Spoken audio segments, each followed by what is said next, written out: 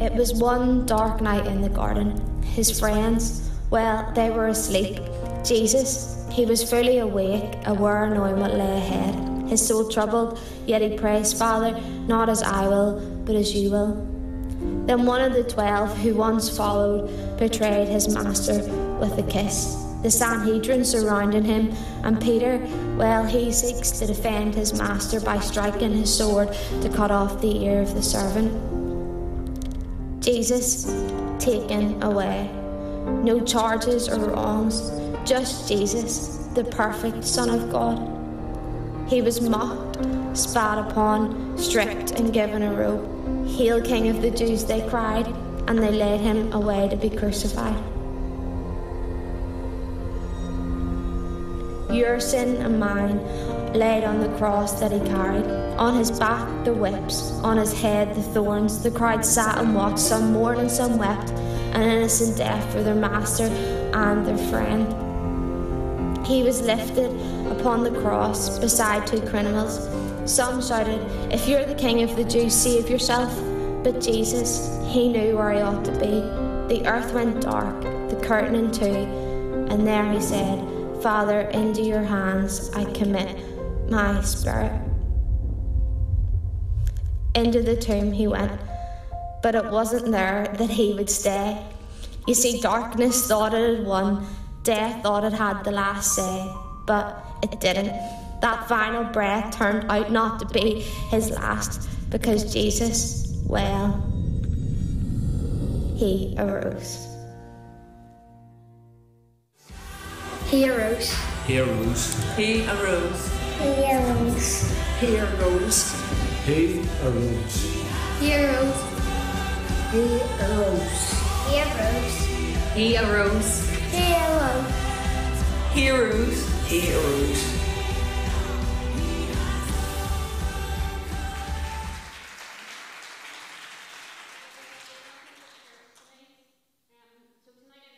Of what the cross means to me and why. So the cross for me means grace, healing and restoration. In my life I have done a lot of bad things, and I've had bad things happen to me as well. I lived my life without God, even when I knew that I shouldn't. I have hurt other people, I have done bad things and said bad things. I messed up every single day, and I continue to do so, but God extends his grace to me every single day. Like a lot of us, I have been hurt throughout my life. I have been abused a lot at different points in my life. I have had my heart broken. I have had people walk out of my life without any reasons or goodbyes. I have suffered through loneliness and struggled with anxiety. I have also struggled for most of my life with unforgiveness, which caused a lot of bitterness and anger.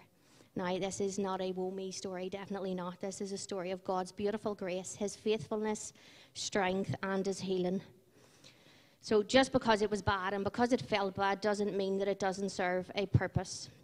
I am glad that I get to stand up here tonight, shaken and all, and share about the strength that God has given me to get through some pretty horrific things. So I can live fully forgiven and fully loved because of his grace and his mercy. We all need God's grace. Because of the cross, I have been forgiven, and because of the cross, I can forgive others. As God extends his grace to me every day, I can extend that grace to others. I can live in freedom from anger and bitterness because of his grace. It may be a daily battle, but because of the power of Jesus, I can overcome that. Jesus died on the cross, knowing how much he would suffer because he knew the power of God would shine through his suffering. I am the reason that Jesus died on that cross, and you are the reason that Jesus died on that cross. He done it so that we could be saved, so that we could live and receive forgiveness and experience his power. The cross for me also means life, because if it wasn't for the power of the cross and all the beautiful things that it brings, I would have given up a long time ago. But now I don't have to, because I have a beautiful Father who heals me when I'm hurting. He strengthens me when I'm weak, and he comforts me when I'm lonely. I still have hard days, of course I do, we all do. But we are surrounded by sin, so of course we do. I don't jump out of bed in the mornings ready to fight the world. I roll out of bed onto my knees and ask God to fight for me, because without him, I am weak, and I know that I am. Every good thing in my life is because of God. The redemptive power of the cross has given every one of us a chance of a relationship with our Father. And because of the cross, we have been given an opportunity to be free from the bondage of sin. He is a God of pure love. I know that bad things happen because of the sin of the world, but I also know that because of the cross, God can turn the most horrific for our good and his glory. Ephesians 2, and Evan shared a bit of this on Friday night. I'm going to read the message. And it says, it wasn't so long ago that you were marred in that old stagnant life of sin.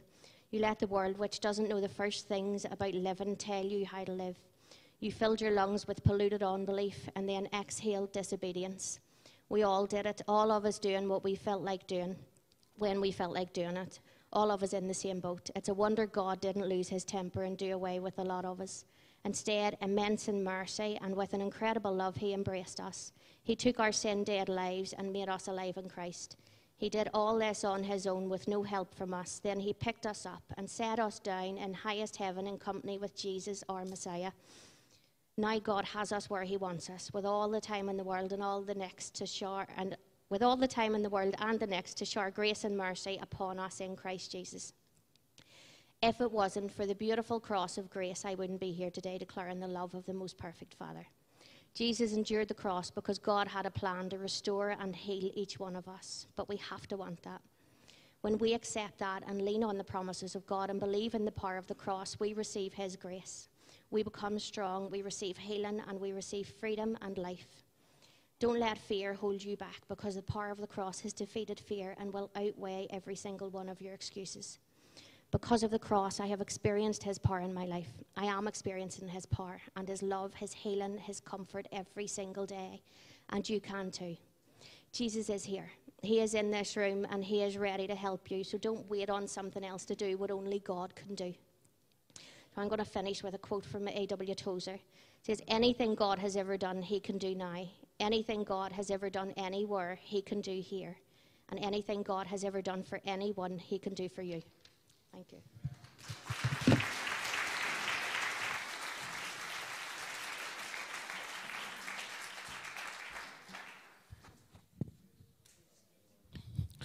Awesome, church. I'm going to invite you to stand. We're going to worship together. So if I could ask you all to stand to your feet. Praise God.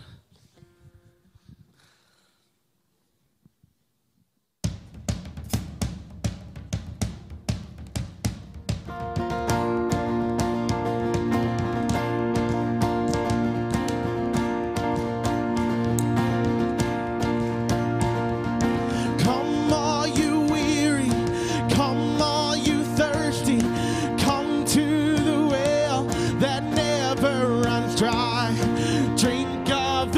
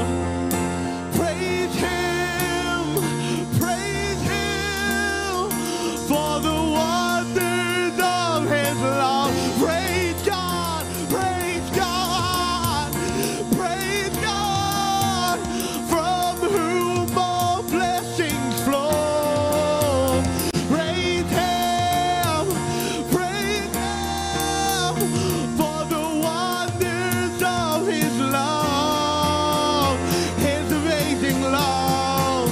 For God so loved the world that he gave us his one and only Son to save. For God so loved the world that he gave us his one and only Son to save us. Whoever believes in him will live forever. The power of hell forever defeated. Now it is well. I'm walking in freedom, for God so loved the world. Bring all your failures, bring your addictions. Come lay them down at the foot of the cross. Jesus is waiting. God so loved the world.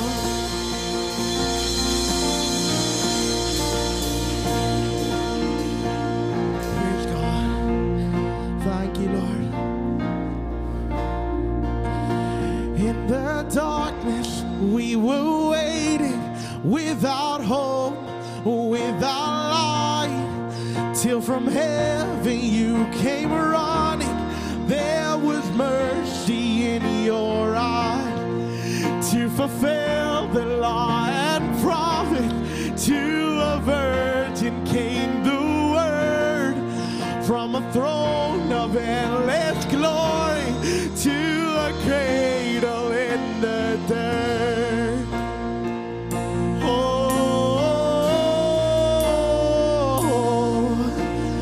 praise the Father, praise the Son, praise the Spirit, three in one.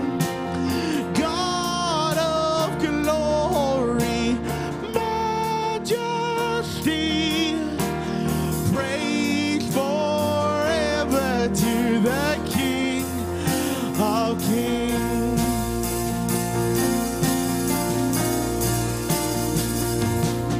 To reveal the kingdom coming and to reconcile the lost, to redeem the whole creation. You did not despise the cross, for even in your suffering you saw to the other side, knowing this was our salvation. Jesus, for our sake you died. Oh, praise the Father, praise the Son, praise the Spirit, three in one. God of glory, majesty, praise forever to the King of kings.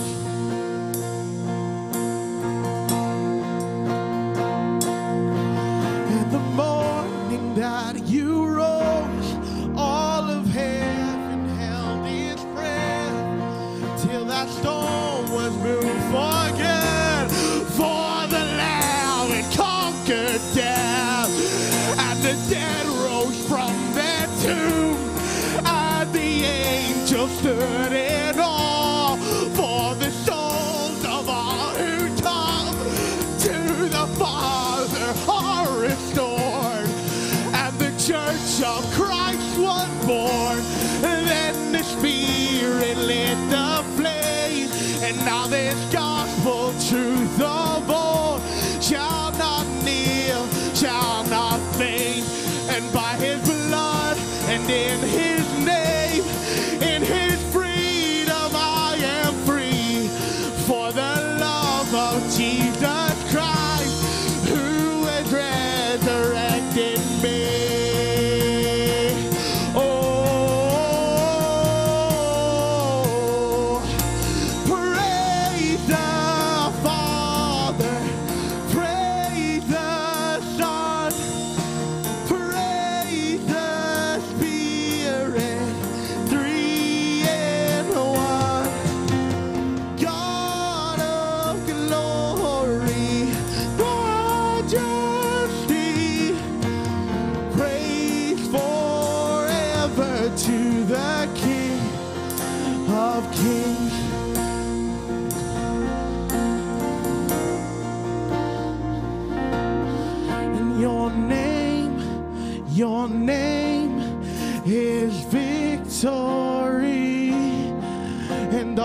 praise will arise to Christ our King. And your name is victory. And all praise will rise to Christ our King. And your name is victory. And all praise will rise to Christ our King. Your name is victory. And all praise will rise to Christ our King. And by your Spirit I will rise from the ashes of defeat. And the resurrected King is resurrecting me. In your name I come alive to declare your victory. And the resurrected King is resurrecting me. The resurrected King is resurrecting me.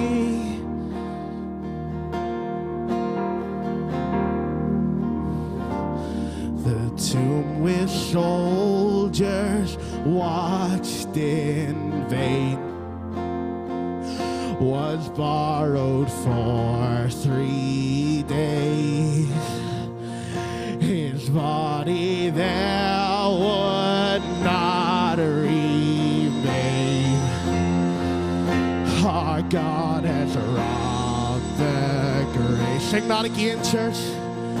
The tomb with soldiers watched in vain was borrowed for 3 days. His body there would not remain.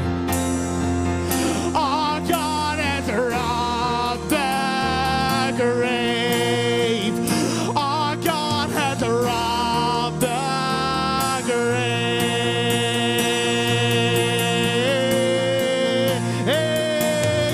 And your name is victory.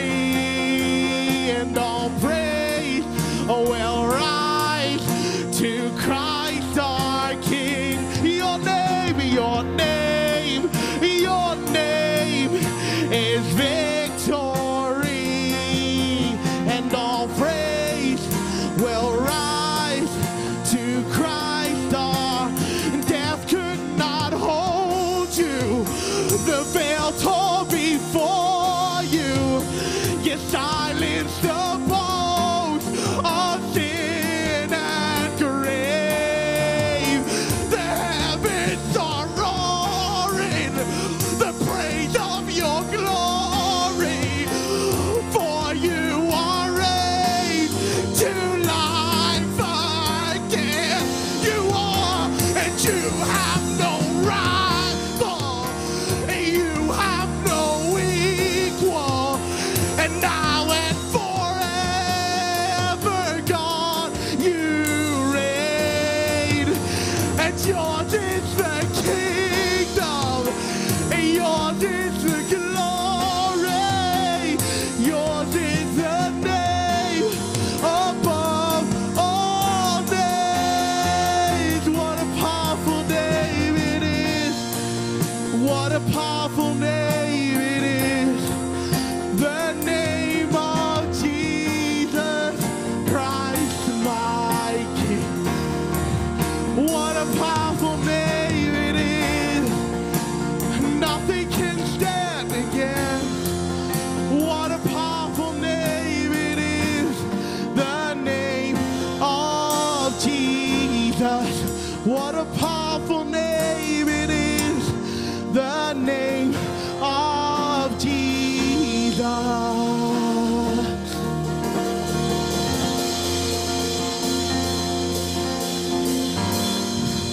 Thank you, church. You can take your seats. Allow me to pray before Pastor Matt comes to bring us the word. Lord, we thank you for a gathering of your people on what is such a significant Sunday.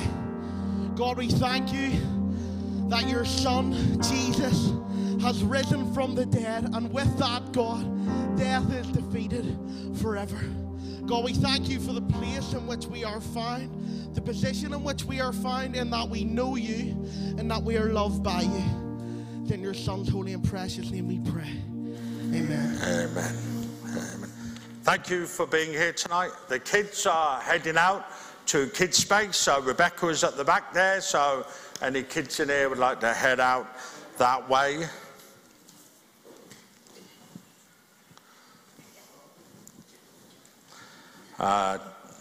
Just a couple of announcements. I am 50 tomorrow. Yeah.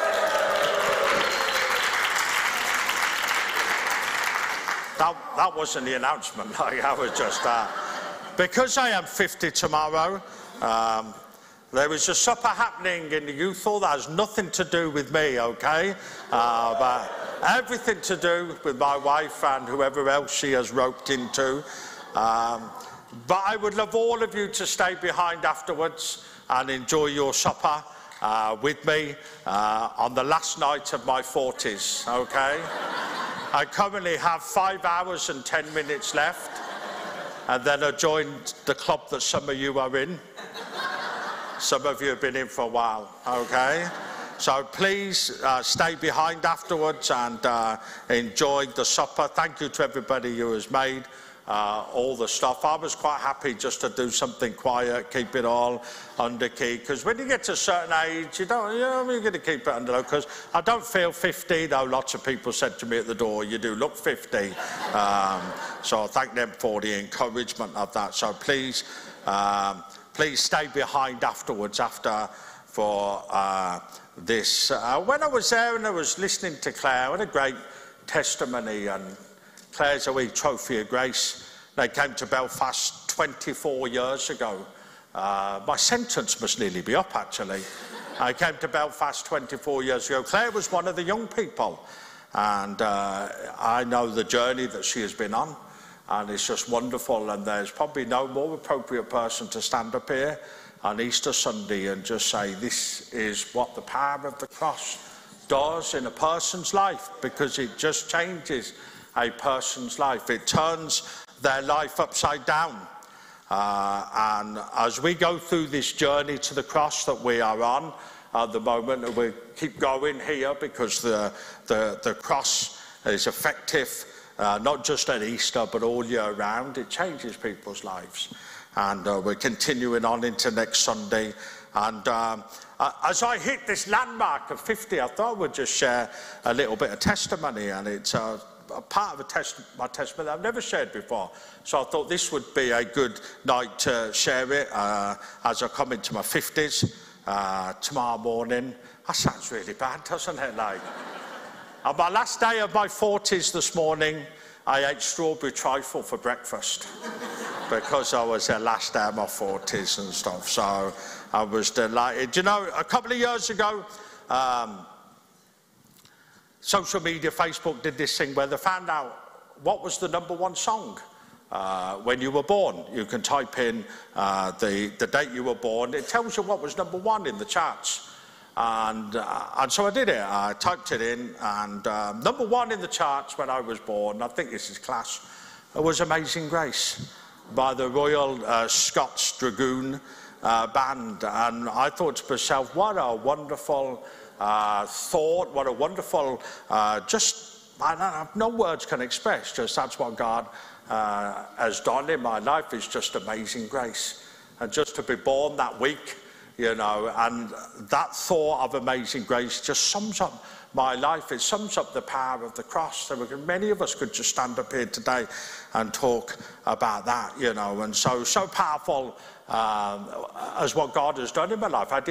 I wasn't born into a Christian family, as I say, born in Birmingham. I haven't lost the accent and stuff. And I remember when we moved house when we were 10 years old, no thought of God in our house at all, opposite, no thought of church. And we moved house when we were 10. I remember my mum taking me up to a church called Duke Street Chapel. Now, I know chapel means something different over here, like, so bear with me and stuff. And it was, and they ran a Sunday afternoon boys club called the Covenanters. It was my first experience of church, and really, I've got to be honest, as most young fellas do, you go along because if you go along, you get the chance to play football on a Monday night.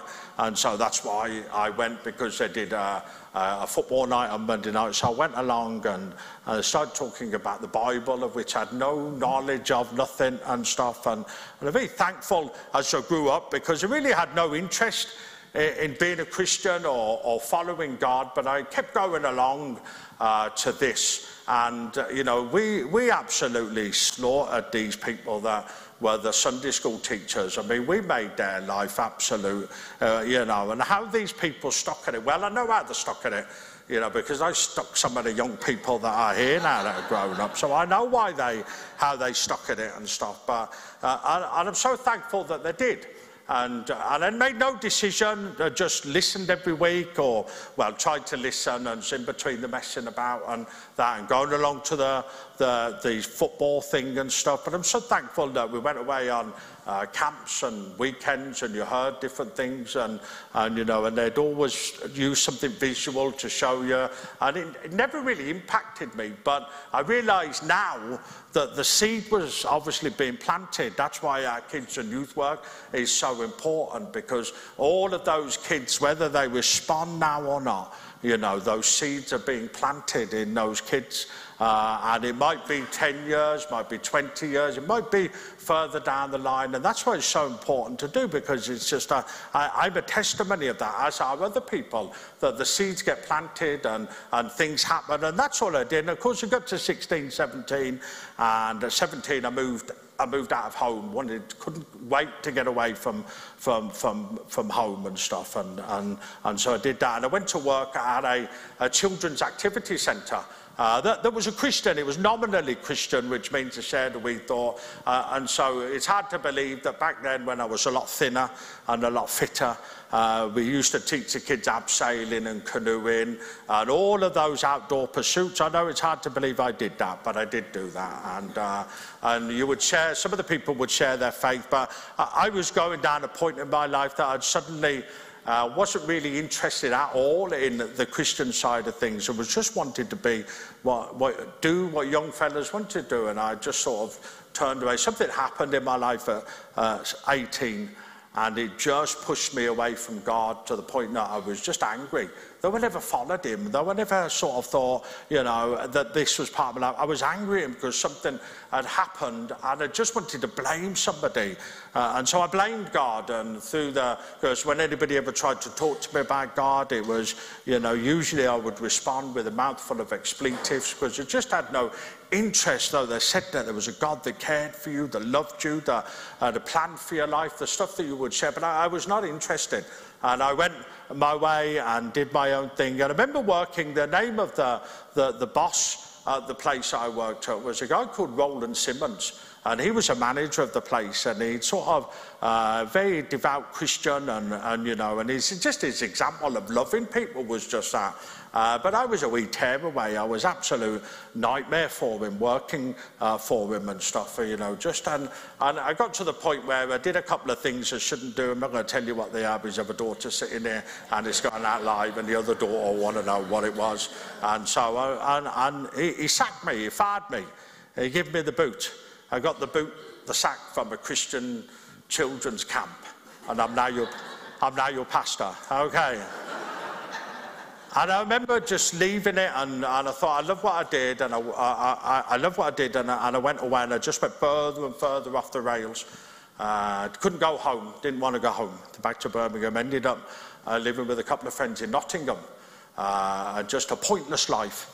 Well, it wasn't pointless. There were things that I just was doing, which you not need much imagination for that, and just ended up doing those things, thinking, but asking the question, well, what's the point in life? What is life really all about? We're going to live for a certain length of time, and then we're going to sort of die. That's us. There has to be something there. And I remember getting a phone call from this guy, Roland Simmons, one day, and it was about 6 months after he'd fired me and sacked me, and spoke to him on the phone. At first, I wasn't overly impressed that he'd phoned me because he'd sacked me, even though it was all my fault. It wasn't really his fault, but he'd sacked me, and he just phoned me. He says, praying for you, and he says, God has a plan for your life.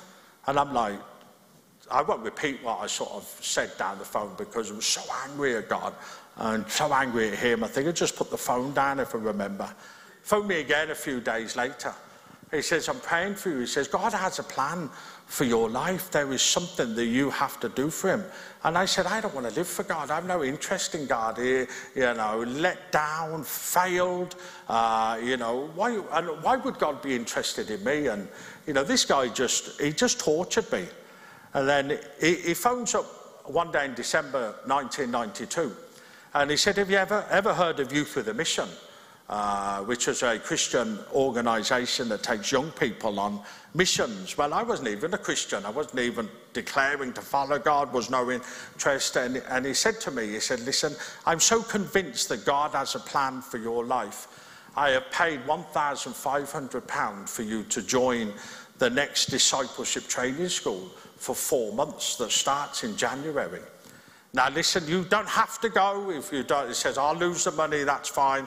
And I thought to myself, talk about pressure, talk about blackmail, talk about being bribed into something. I thought, I don't want to go and do this. So I had a plan to go and do another job working in the outdoor pursuits thing that I was doing. I thought, I don't want to do this. I'm not interested really in what God has for me. And he said, that's fine. He said, don't do any of that. He said, if you don't want to do it, that's fine. The money's paid for. This discipleship training school starts January the 4th, 1993.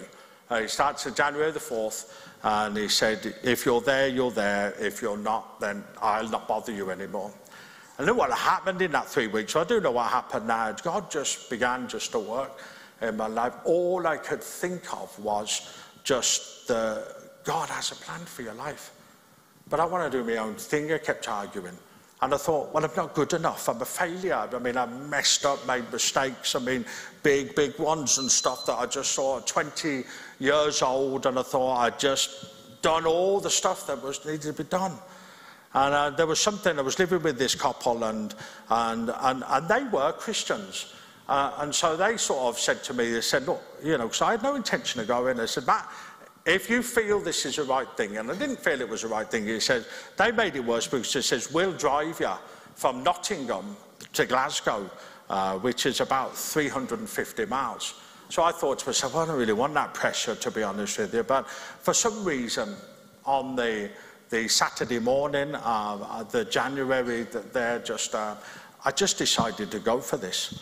I went up there, and I was there 3 days, and I mean, like they were like charismatic Christians, do you know what I mean? Hands down for coffee and all of that sort of stuff, do you know what I mean? Really sort of, and I thought, I can't stick this, I can't do this. And I'd planned to go on the Saturday morning, to leave on the Saturday morning, Friday 9th of January. I thought, I can't do this, I'm going to live my own life, do my own thing. And on Friday the 8th of January, there was a meeting, and they held a meeting. So I thought, you know, I'm going to go sit at the back. And I thought, I did not hear a word that the preacher said. Some of you will know what that means. Did not hear a word that the preacher said. And they finished with ministry time, just playing some music at the end and stuff. And I thought, I could not wait to get out of there. Thought, I'm leaving tomorrow. That's me. I'm going somewhere. It didn't bother me where. I thought, I've got to get away from here. And suddenly I closed my eyes, and I can only describe as something coming over me that just caused me just to sort of weep, to cry. And I don't cry very often, just don't cry. England get knocked out of the World Cup, kids are born, those sort of things, you know, in that order. And I just started to cry. Just started to cry, to weep. And I mean, if you're in a meeting and you're weeping, you're just like, and I closed my eyes, there was a picture. And it was a picture of a manhole. And I've shared this with some of you before. I've said this with the young people a few times. And it's a manhole, and there's a ladder coming out of the manhole. And I was climbing up the ladder, his dirty, stinking clothes on. And Jesus Christ was just waiting at the top, just with new clothes to wear. A clearest picture than anything. And on that night, on January 8th, 1993, I just surrendered my life to Christ. No understanding, no nothing other than embarrassed more than anything, because I sat in this meeting really weeping. But I realised now, God just broke me. He just broke me. And I sat there and I thought to myself, this was the beginning of the journey. A journey that brings me here. And what I love is that God has a plan. It takes somebody like me, and some of you will relate to this, because it just takes somebody like me. And when God gets hold of somebody's life and he just changes them for his glory. It's why I constantly say there were no great men and women of God. There were just men and women of a great God.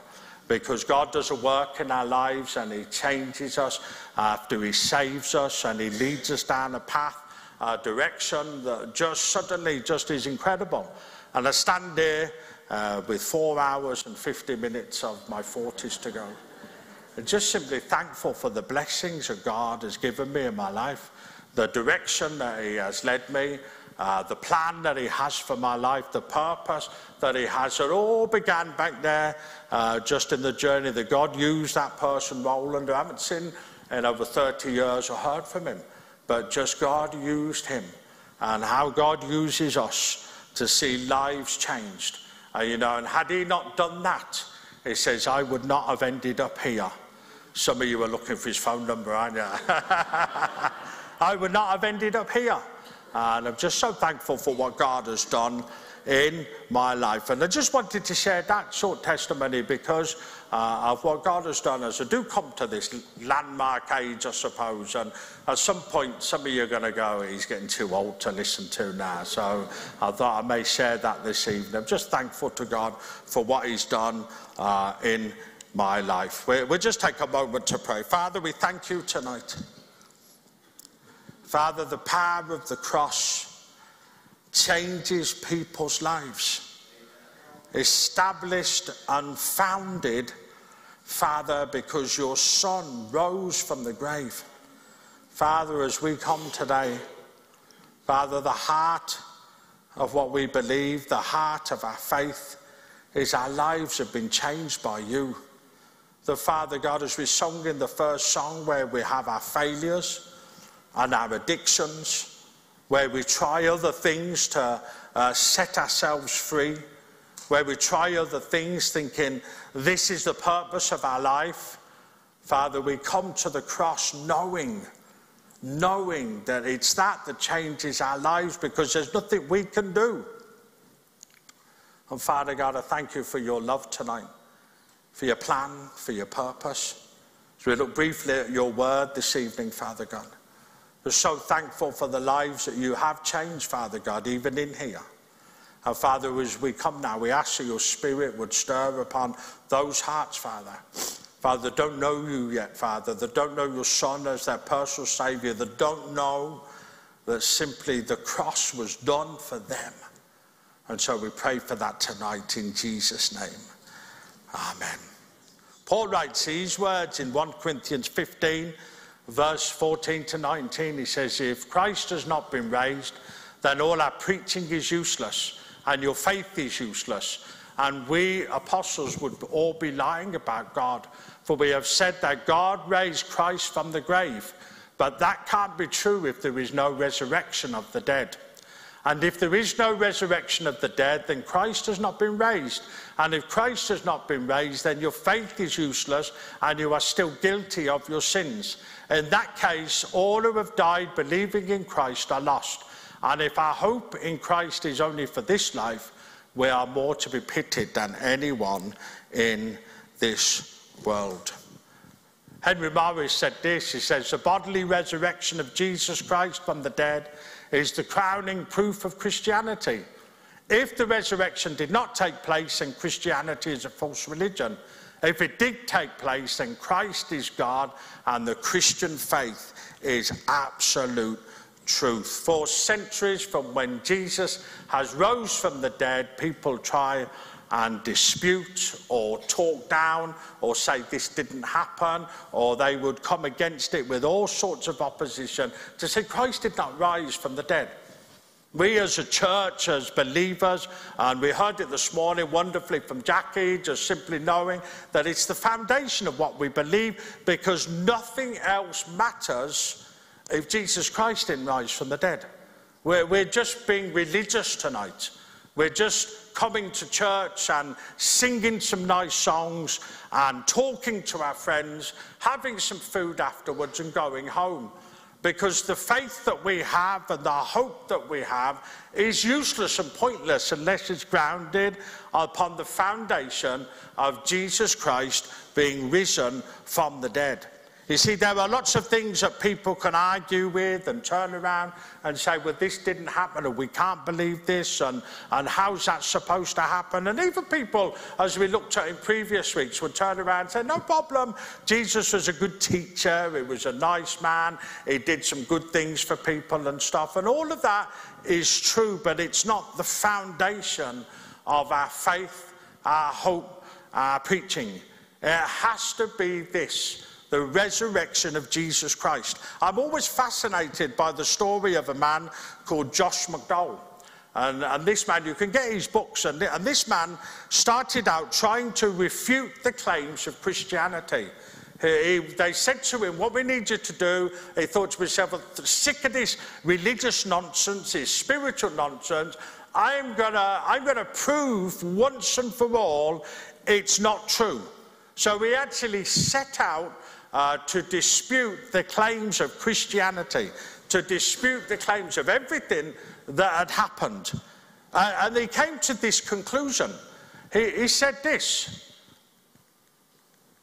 I'm going to move through some of this just quickly. He said, everything that Jesus Christ taught, lived and died for was based on his resurrection. All I had to do was prove that it never took place. After more than 700 hours of studying this subject, I've come to the conclusion that the resurrection of Jesus Christ is either one of the most wicked, vicious, heartless hoaxes ever foisted on the minds of human beings, or it is the most remarkable fact of history. You're only left with two choices, aren't you? He says, no matter what people say, no matter how you try to refute the resurrection, he says, it brings you back to the point of saying, did Jesus Christ rise from the dead? Are we putting our faith and our hope and our belief that our sins are forgiven, that Paul has written there to the church in Corinth, because that was their problem? They were coming down and saying, we don't believe in this resurrection.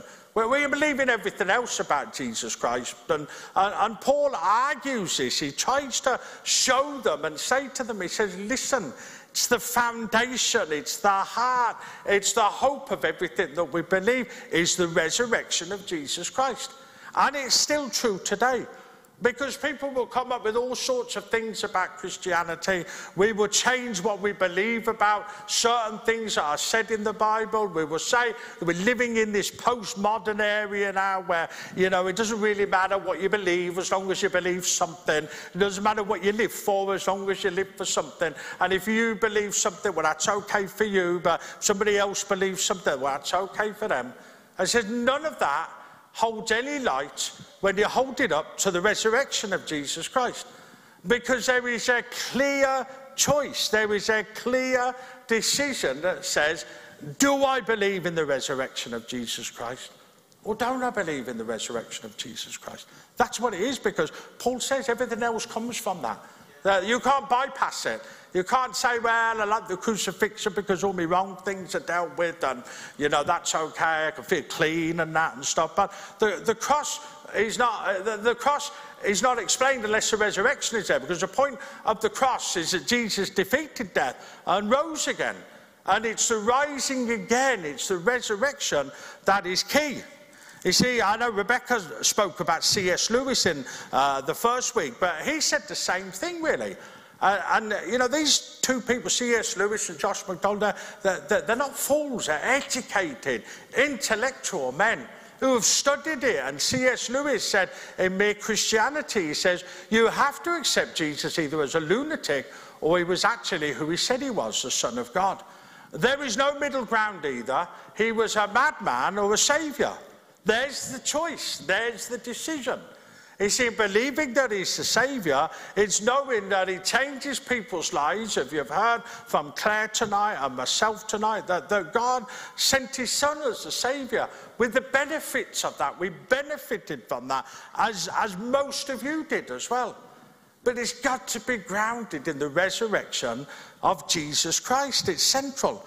When Paul wrote earlier in 1 Corinthians 15, he simply said this, and this helps us. He says, for what I received, I passed on to you as of first importance, that Christ died for our sins according to the Scriptures, that he was buried, that he was raised on the third day according to the Scriptures.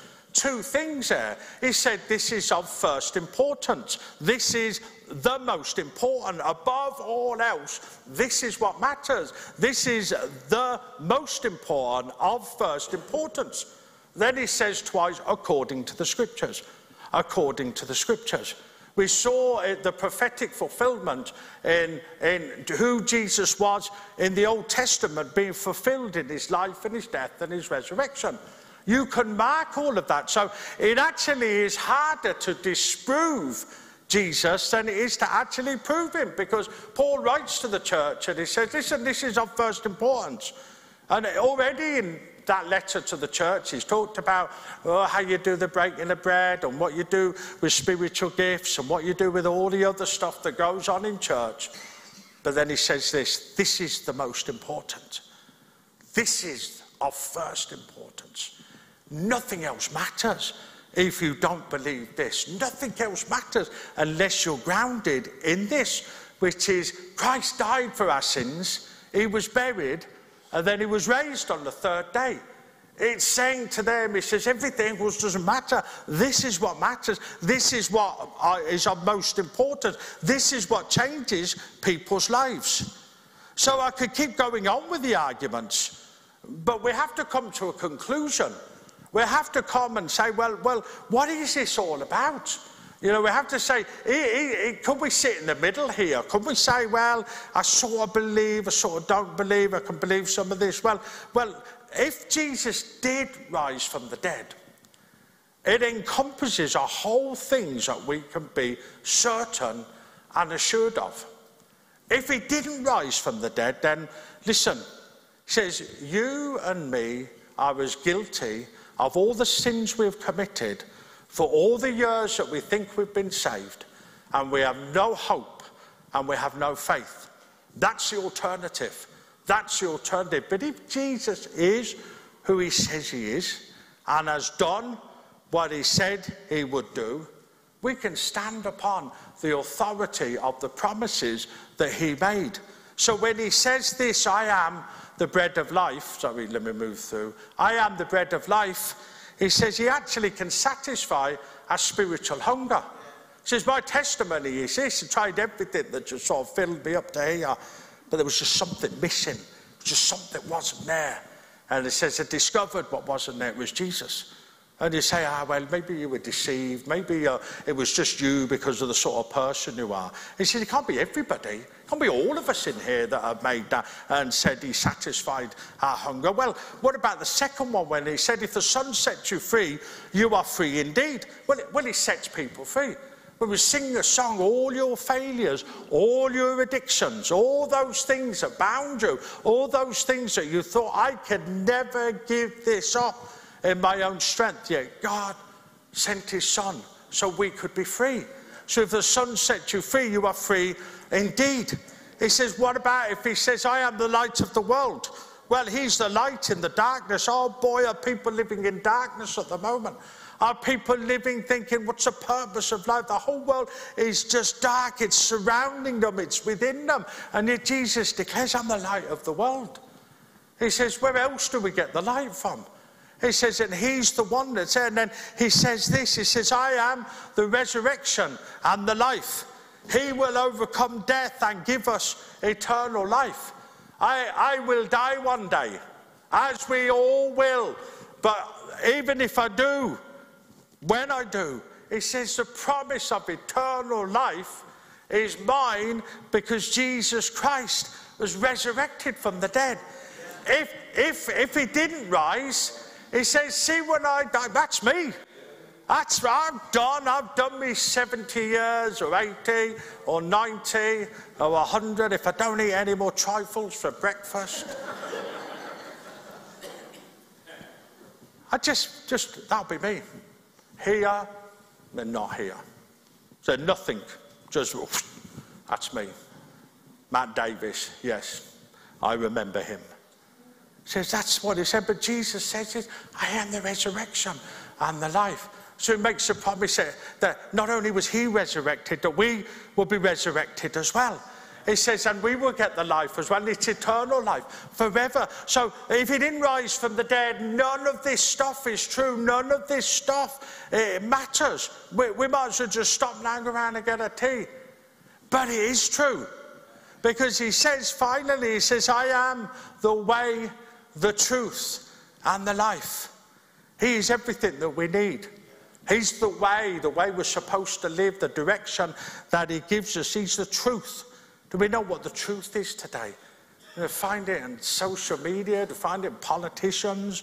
Do we find it with things that people say to us? Do we find it in newspapers? No. He says we find it in Jesus Christ because he doesn't not only speaks the truth, that he is the truth. And he says, I am the life as well. He's everything that we need. So we've come to those 5 things and we said those things support his claims. Those things simply say these are the things that we get, just some of them from him, because he rose from the dead. Because on this Sunday, as we come to celebrate Resurrection Sunday, he says we come to the point where we say, you know what, he rose from the dead. But in rising from the dead, he says all our lives are changed because of that. Because there are countless numbers of us in here at some point, whether it be last year, 10 years ago, 20 years ago, 30, 70 years ago, that people have turned around and says, I believe that Jesus Christ went to the cross, died for me, was buried and rose again. And it's that gives us hope. It's that gives us forgiveness. It's that gives us everything that we need because Jesus Christ has done that for us. So we're presented with a choice. And I don't know everybody's situation in here tonight, but on Easter Sunday, we're speaking about the power of the cross changing people's lives. And you could be sitting in church tonight and say, you know what, my life's a real mess. You know, my life was a real mess. You could be saying, my life is just hopeless. Well, my life was hopeless. You'd be saying, well, where's just the darkness that's just surrounding me? Well, that's the way I was as well. And that's the way other people have been in their lives. And yet God broke in and he saved them.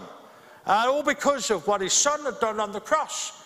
Because he doesn't bring you close to him and mark you up about how good you are. Because none of us are good. You can try and earn it and work for it and pay for it and think, you know, well, my parents are saved and all of this, and you could come with all these reasons. None of us are good enough.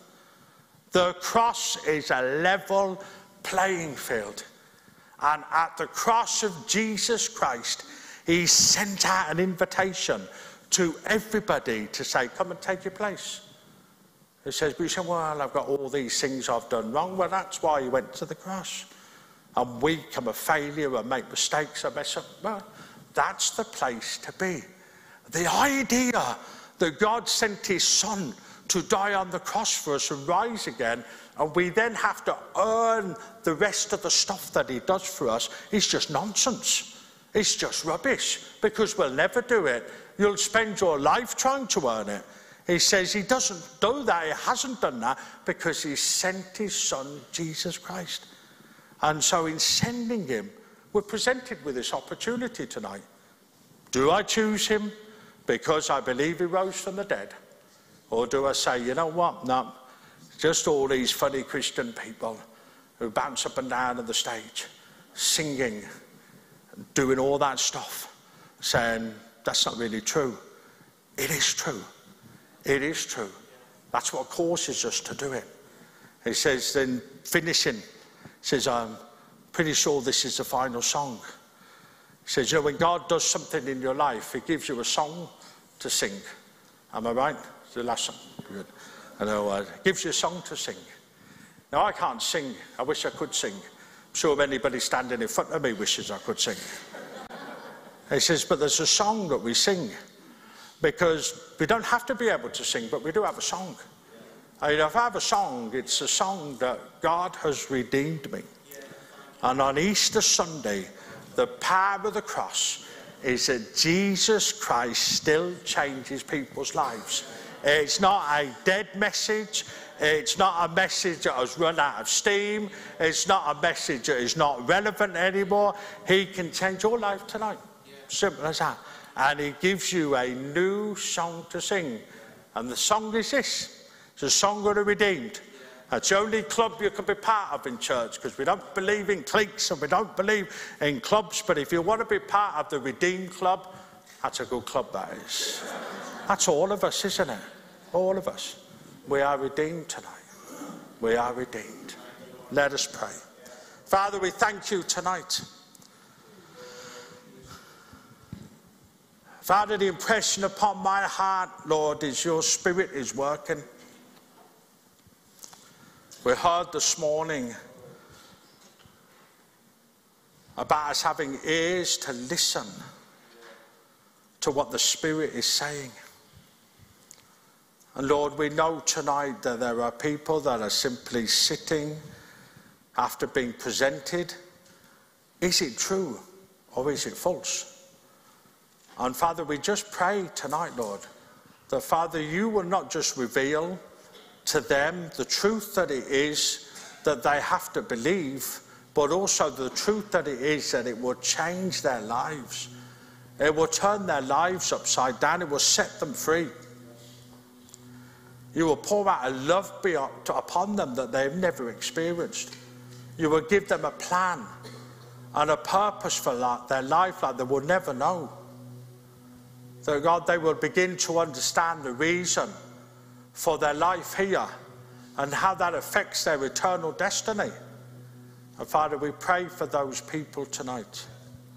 And Father, for us, the rest of us, Father, we're so thankful. Your Son, as of first importance, died for our sins, was buried and rose again. And we benefit and live out that resurrection tonight, Father.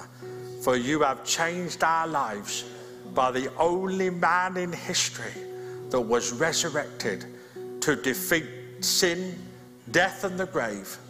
And for that we thank you tonight. And though we can't sing, Lord, not all of us can sing. We do sing the song tonight of the redeemed, thanking you for all that you have done. In Jesus' name, amen.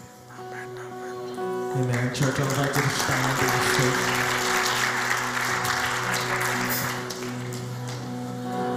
Alone in my sorrow and dead in my sin,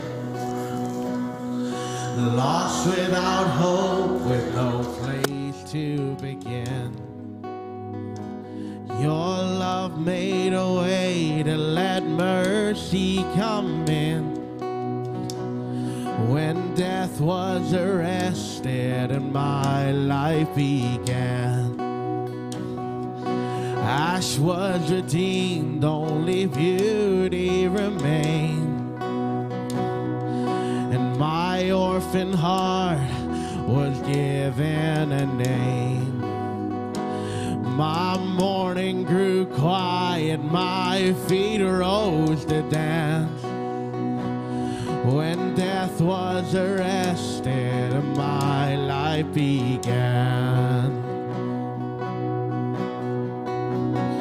Oh, your grace so free washes over me.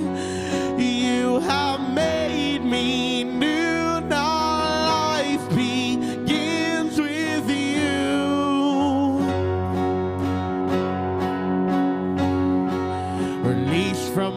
chains, I'm a prisoner no more. My shame was a ransom he faithfully bore. He canceled my debt and he called me his friend. When death was arrested and my life began. Oh, your grace, so free, washes over me. You have made me new, now life begins with you. Oh, it's your love, it's your endless love, pouring down on us. You have made us new, now life begins with you. Oh,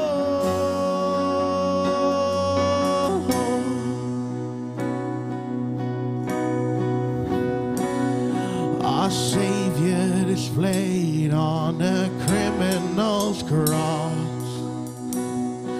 and darkness rejoiced as though heaven had lost. But then Jesus arose with our freedom in hand.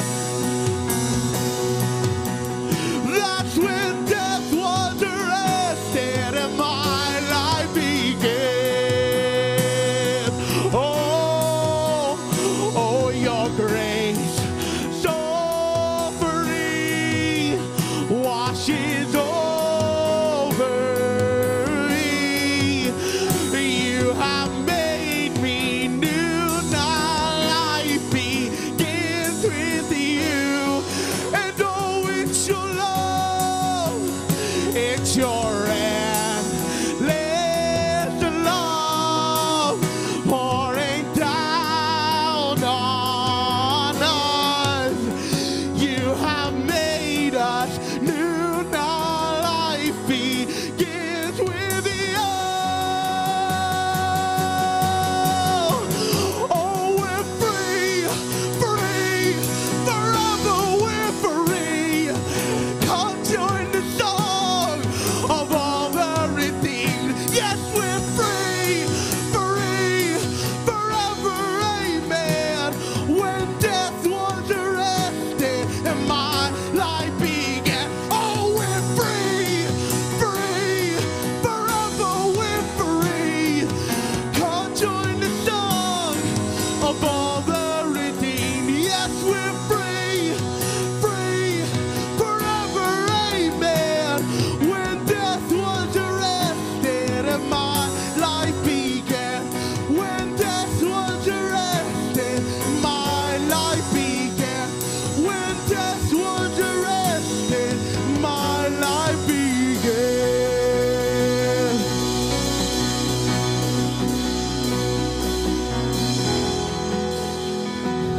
Church, let's pray. Lord, thank you.